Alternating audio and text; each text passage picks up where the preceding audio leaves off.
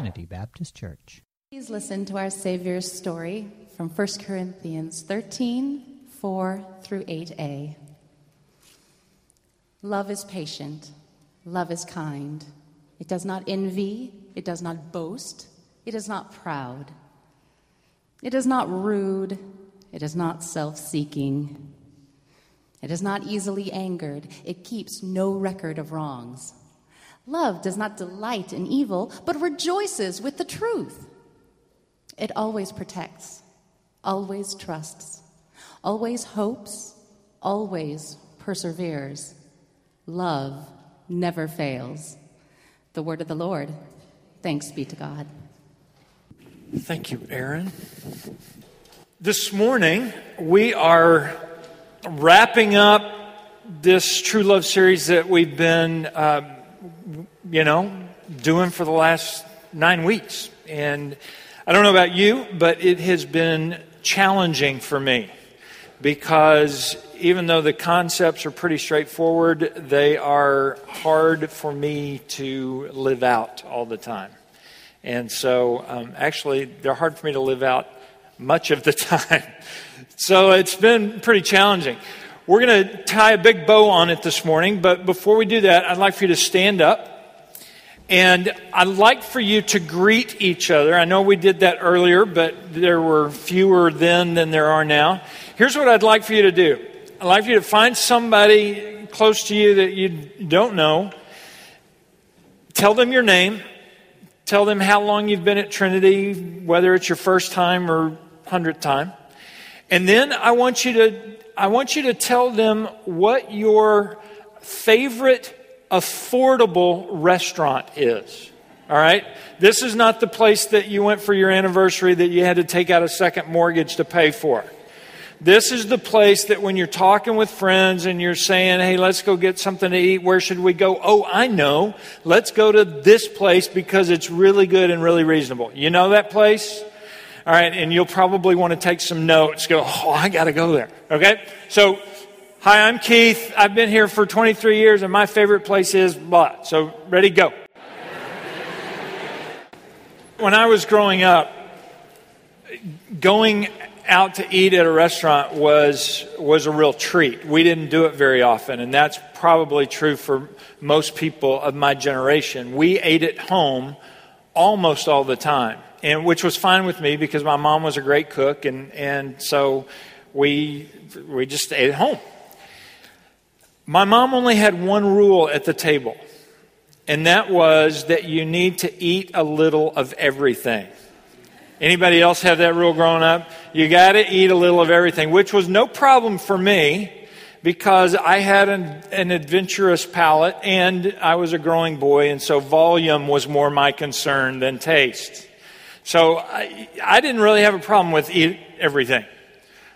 My sister, my little sister Debbie, she did. She was a lot more picky than I was, and so frequently there would be these standoffs at the table when my mom would cook okra or asparagus or liver and onions.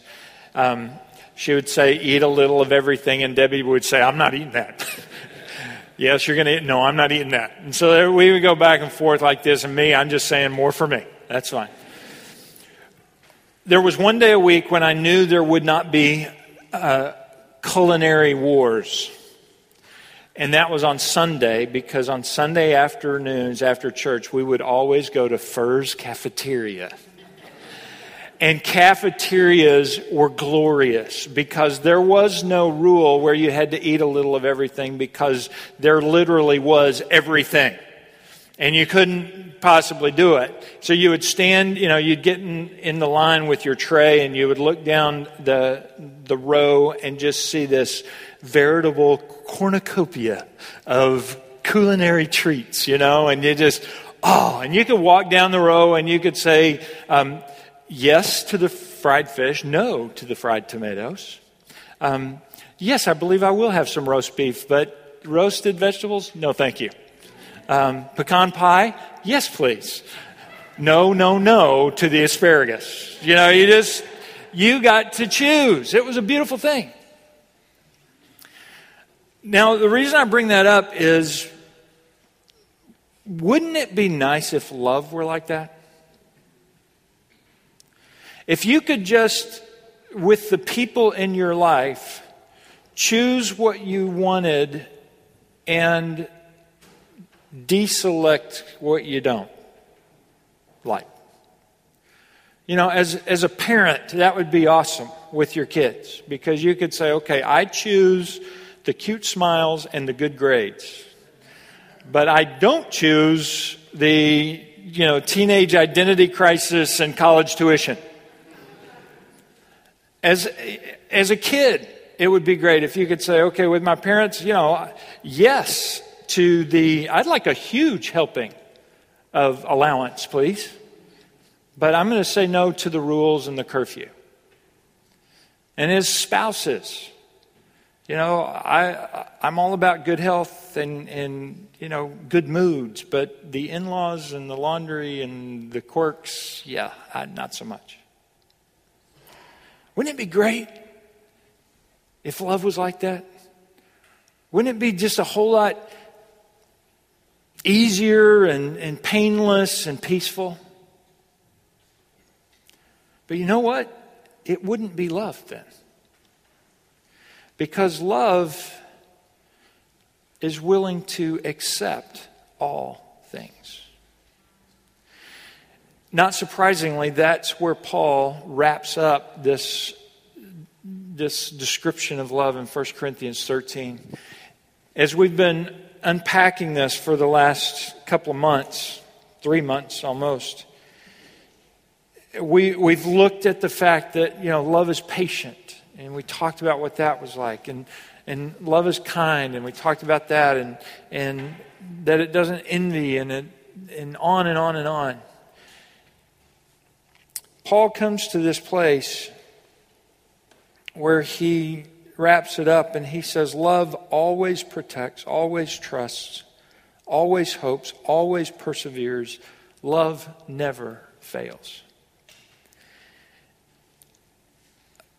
Paul is looking for a ribbon to tie a big bow on what is one of the sweetest paragraphs in all of Scripture.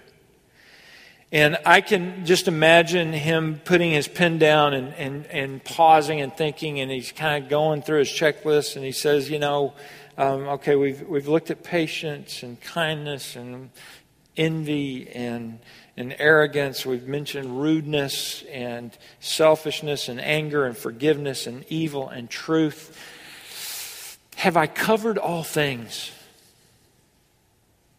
That's it. All things. So he writes on his parchment, and I love how the New King James translates this. He says, love bears all things, believes all things, hopes all things, endures all things. A lot of the time, Paul, and if you read through his epistles, he's not a great wordsmith at times. Sometimes you're trying to figure out exactly what he's saying. But here, with this sentence, he nails it. And listen to the rhythm as this sounds in the original Greek language. Panta stege, panta pistue, panta elpige, panta upomene. 4 times he uses the word panta. We have derivations of the word panta in English. Pantheism is the belief that God is in what? All things. A panacea is the belief that this is a cure for what? All things. A panoply is an array of all things. A pantry is where hopefully you can store all things. Panta means all things. And God's view of love is like my mom's view of food. When we love someone, we take the entire package. No picking and choosing. No cafeteria line where you take huge helpings of what you want and pass on what you don't. You see, love is a package deal. But how can we love people who are difficult to love? Paul had that problem. In fact, that was one of the reasons why he wrote this epistle to the Corinthians. The church that he had planted in southern Greece was, quite frankly, going a little wacko. And so what I want us to do this morning as we wrap up this series is I want to walk through this whole letter of 1 Corinthians. So we'll be here till Tuesday. But we're going to walk through this whole letter to see what it was that brought Paul to this place of writing chapter 13. So if you've got your Bibles or your devices, you can turn to 1 Corinthians chapter 1.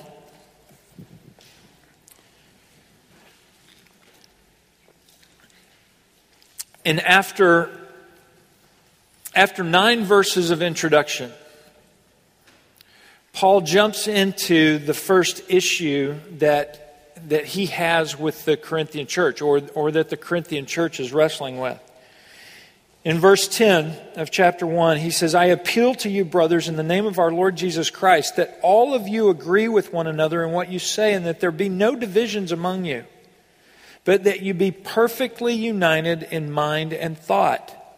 My brothers, some from Chloe's household have informed me that there are quarrels among you." The Corinthians are struggling with this issue of unity. And the word that's translated here, quarrels, can also be used to describe battles in war. They are at war with each other. And what's the issue? They couldn't agree on a leader. Look at verse 12. One of you says, "I follow Paul." Another says, "I follow Apollos." Another says, "I follow Cephas." And another says, "I follow Christ." See what's going on? The members of this church each had their favorite leader. Some would say, "Well, I really like Paul. Paul founded this church, and I'm going to follow Paul." And then somebody else would say, "Yeah, but I'm going to follow Apollos because he's really a great preacher, and he's a dynamic speaker, and I'm going with him." And somebody else would say, "Well, I'm going to follow Peter because he was one of the original disciples." And then still another group of people would say, "Well, you can have all those guys. I'm going to follow Jesus." So there's this conflict going, and you have this one congregation that's been separated into 4 groups: the Paulites, the Apollosites, the Peterites, and the Jesusites. And they're in conflict with each other. And so Paul spends 4 chapters trying to deal with this issue. You see, with regard to unity, they were out of step. You read on and you get to chapter 5, and you find that with regard to morality, the church was out of control. Chapter 5, verse 1, "It is actually reported that there is sexual immorality among you, and of a kind that does not occur even among the pagans.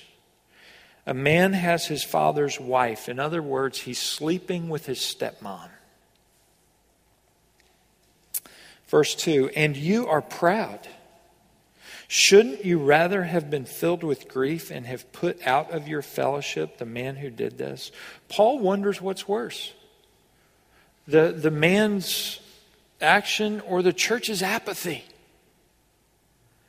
The fact that Paul doesn't mention incest here points to the fact that this guy is sleeping with his stepmom, which even in Corinth, which was a fairly debased culture, even in Corinth, this was taboo. Because Roman law said that it prohibited a son from marrying his father's wife, even if the father had died. But right here in the middle of the church, you have this inter-family affair taking place, and no one is saying anything about it. when it came to morals, this church was out of control.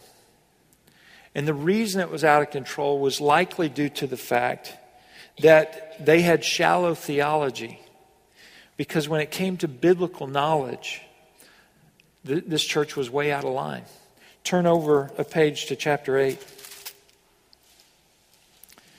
Chapter 8, verse 1. Now about food sacrificed to idols. Paul is responding to a letter, a question that the Corinthians had asked him in a letter about this controversy. And here's the controversy. In pagan and Jewish worship, sacrificing animals was part of the deal. Okay? But only part of the animal was burned up in the sacrifice. They would take the other portion of meat and they would divide it among the priests and the public. And so what's going on here is they're wrestling with, what do you do with meat that is sacrificed to these idols in pagan worship that's being sold in the marketplace? Well, apparently, there were two camps in Corinth, the pro-meats and the anti-meats. The pro-meats said, eat away, go for it. And Paul says, in verses 4 and following, he says, we know that an idol is nothing at all in the world, and that there are many gods and we know that an idol is nothing at all in the world, and that there is no God but one. For even if there are so-called gods, whether in heaven or on earth, as indeed there are many gods and many lords, yet for us there is but one God, the Father, from whom all things came and for whom we live. And there is but one Lord, Jesus Christ, through whom all things came and through whom we live. See what Paul's doing? He's saying, he's giving them a little theology 101. He's trying to train them. So the pro-meats saw no problem with eating meat offered to an idol, because what's an idol anyway? It's nothing. But the anti-meats had a conscience issue with it. Paul puts it in words. He says, but not everyone knows this, in verse 7. Some people are still so accustomed to idols that when they eat sacrificial food, they think of it as having been sacrificed to an idol. And since their conscience is weak, it is defiled. You see, some of the members of the church felt that eating idol-offered meat endorsed idol worship. The anti-meats had a hard time with this, but the pro-meats were not being patient with them, because they were saying, "Oh, let's do this." They felt free in Christ. They felt a liberty in Christ to do it.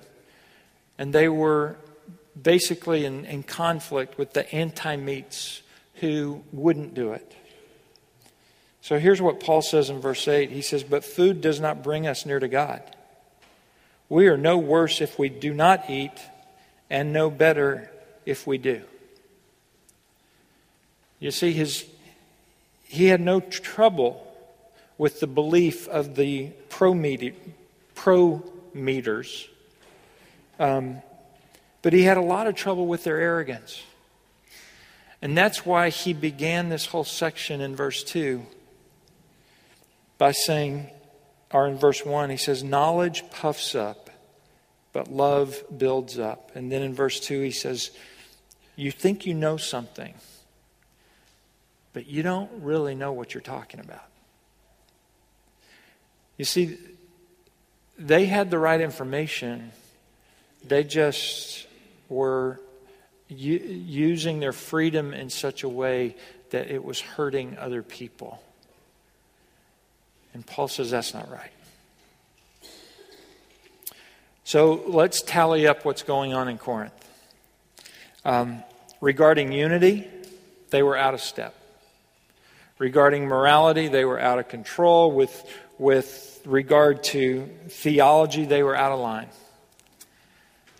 But as any good infomercial would say, but wait, there's more.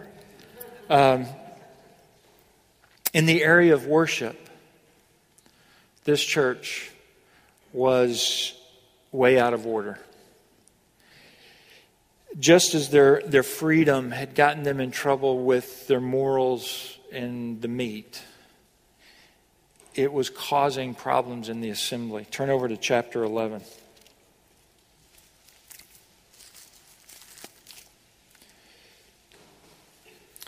Apparently, veils were a problem.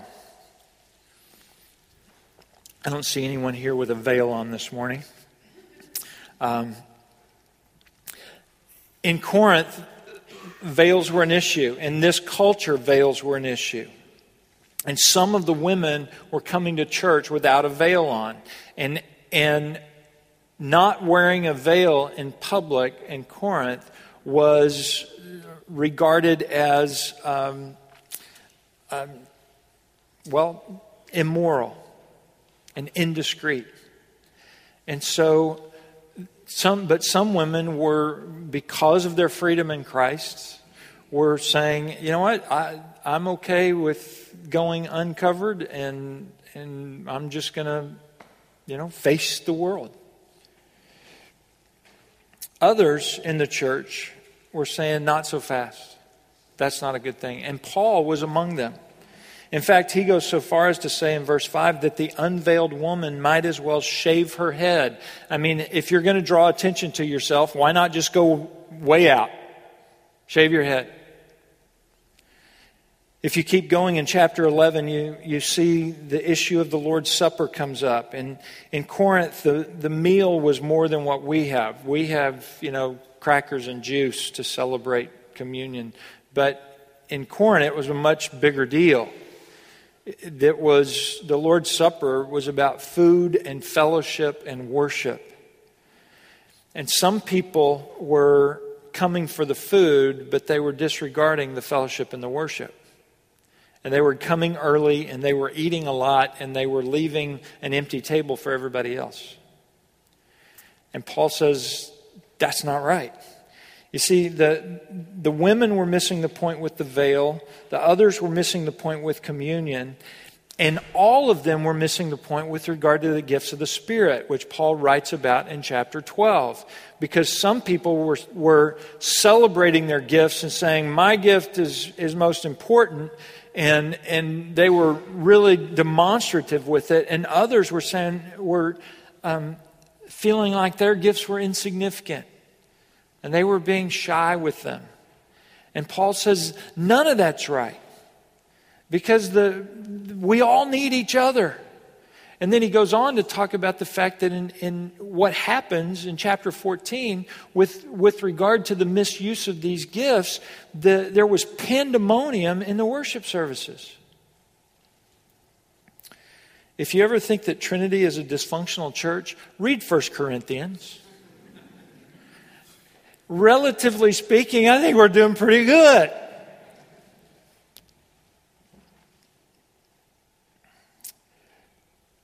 They are territorially selfish. They are morally shameless, theologically reckless, and corporately thoughtless.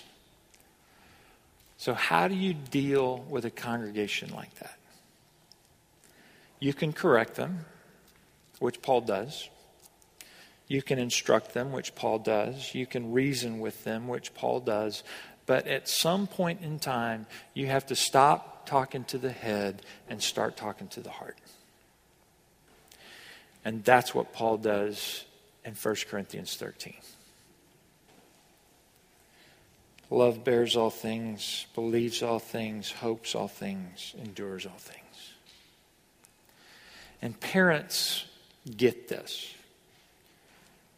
You've had to deal with what Paul's dealing with your kids.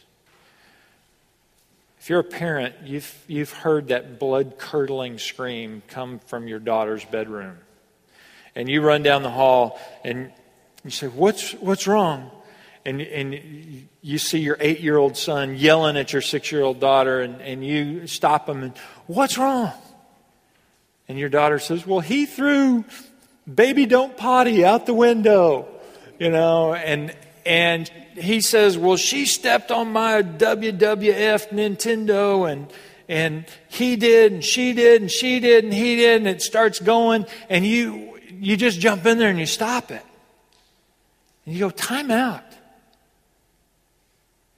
And then you pull them together, and you get down on your knees, and you look them in the eye, and you start talking to them about stuff that is grander than games. That's bigger than a doll, that's bigger than a Nintendo. You start talking to them about family. And you start talking to them about sticking together and sticking up for each other. And you start talking to them about what's really important in life, and that people are more important than this stuff. And you talk to them about love. And that's what Paul's doing. You see, for 12 chapters, he's been trying to reason with them and deal with the issues. But in chapter 13, he gets down on his knees and he looks them in the eye and he says, here's what's really important. Here's the big picture. You gotta love each other. And when he talks about love, he doesn't use the Greek word eros because he's not talking about sexual love. And he doesn't use the word phileo because he's talking about more than friendship. And he doesn't even use the word storge, which is a familial love.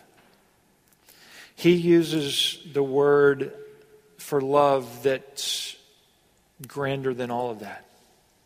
He uses a word for love that encompasses all of that and takes it to the next level. He uses the word agape, which is the kind of love that God has for us.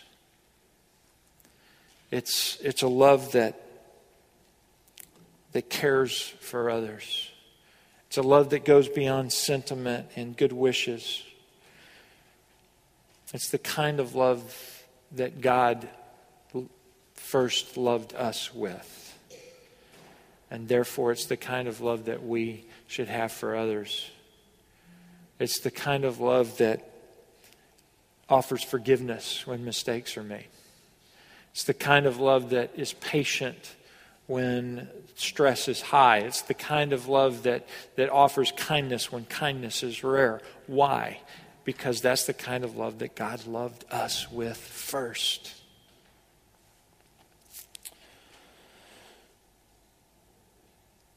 Agape love always protects, always trusts, always hopes, always perseveres. It always protects. Or in other words, it always looks out for other people. It doesn't protect for a little while, and then when it gets hard, it gives up. Agape love always protects. And that doesn't mean that this is a one-size-fits-all kind of thing, because love looks differently in different situations. But what the common thread always is that love always looks out for somebody else. It always protects. And agape love always trusts. This doesn't mean that love is gullible. This is not, Charlie Brown trusting Lucy to hold the ball again. D.A. Carson says love always trusts does not mean it is gullible, but that it prefers to be generous in its openness and acceptance rather than suspicious or cynical. You see, what this means is that love always gives the benefit of a doubt. It's trusting that this is true and right. Love always trusts. And agape love always hopes. Love always hopes for the best, even through terrible disappointments. Anybody here ever been disappointed by somebody else? Any of you ever disappointed someone else? I have hugely disappointed some people in the last few weeks. But agape love always hopes for the best, even through those disappointments. You know, relationships struggle. The greatest disappointments in relationships come not because of tragedies, but because of disappointments with others. I'm being redundant, maybe. What I'm trying to say is, you know, if you get cancer, I'm sad for you. But I'm really sad for you. That's a bad thing. But my disappointment comes when someone doesn't honor their commitment. If you're in a car accident, that's a really bad thing, and that's heartbreaking. But my disappointment comes when marriage vows are disregarded, or you know, a relationship goes south because someone is, you know, untrustworthy.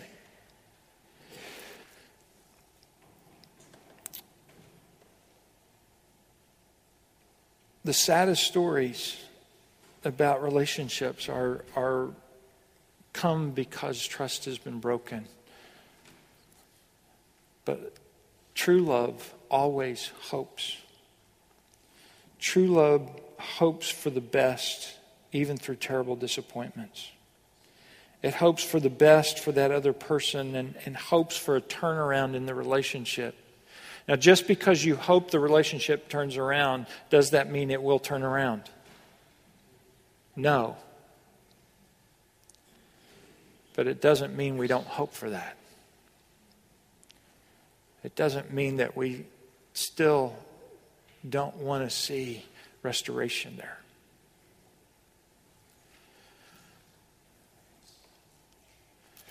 We've learned that love keeps no record of wrongs, but true love goes beyond that. True love always hopes for the best. It's not just that I'm not keeping a record of the wrong, I'm hoping for the best. And finally, love always perseveres. Love hangs on, it endures, it doesn't close up shop, hang up, or give up. Love always perseveres, it endures all things. If you want one word that can encapsulate this sentence, it would be that love is tenacious. It's just always.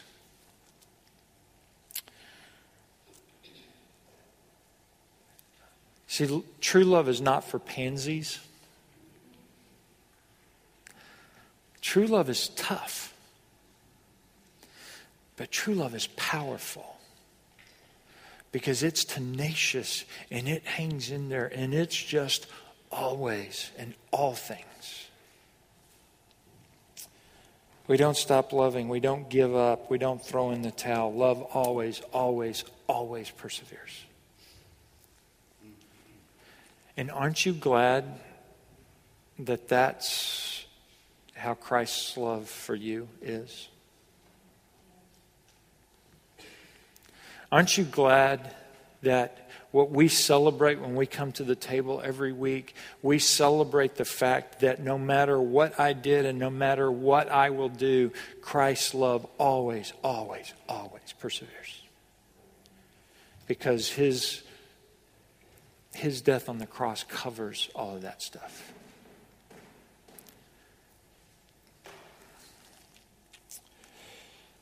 This is the type of love that Paul prescribes for the church in Corinth. And this is the type of love that he prescribes for us. And we need it, don't we? Because don't we sometimes still fight with each other? Aren't we sometimes a little too loose morally?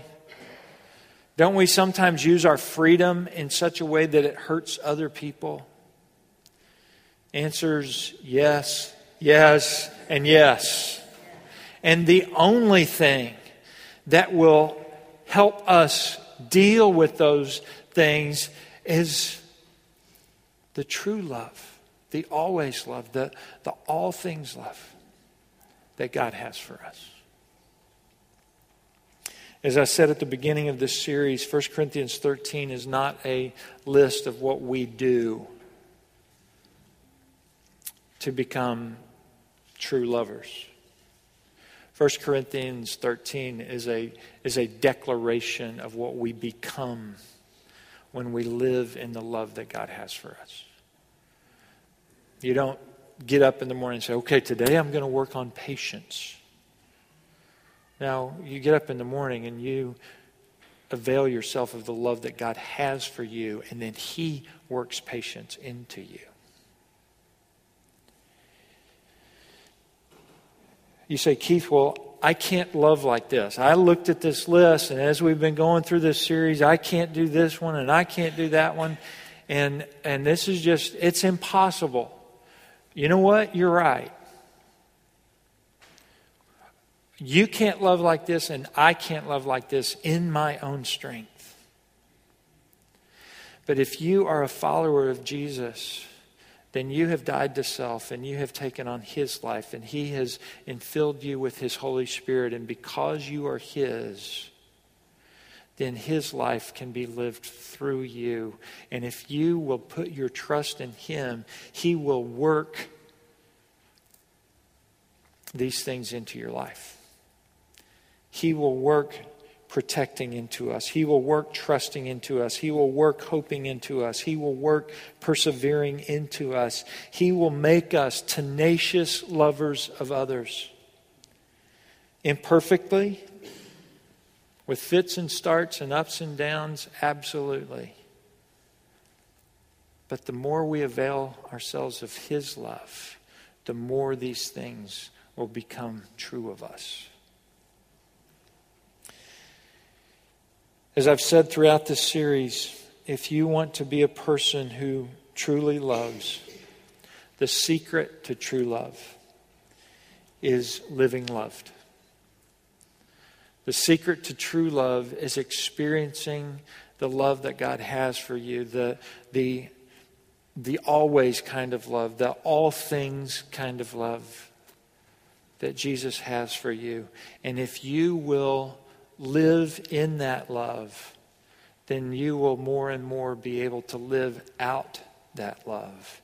And you will come to find that that kind of love never fails. Let me pray for us.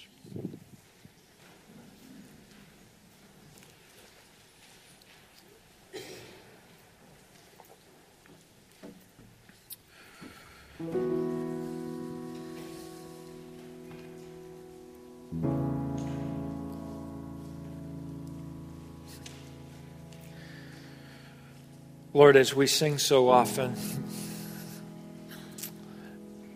your love never fails, never gives up on me. I pray that we would live in the reality of that, and that we would know without question the depth of your love. I pray, Lord, that we would hear Paul's words, where he gets down on his knees and he looks us in the eye and he says, it's about love. And that we would recognize your love for us, and then we would live in that love, and then we would live out of that love. Lord, I pray for the person that's here this morning that doesn't really know that love. I pray that they would. I pray that your Holy Spirit would show them who you are, and that they would open their hearts to you and begin to experience the amazing, unknowable, and yet knowable love that you have. Now, Lord, as we come to the table, I pray that you will inspire us, that you will transform us because of what you did for us on the cross. Pray this for your name's sake. Amen.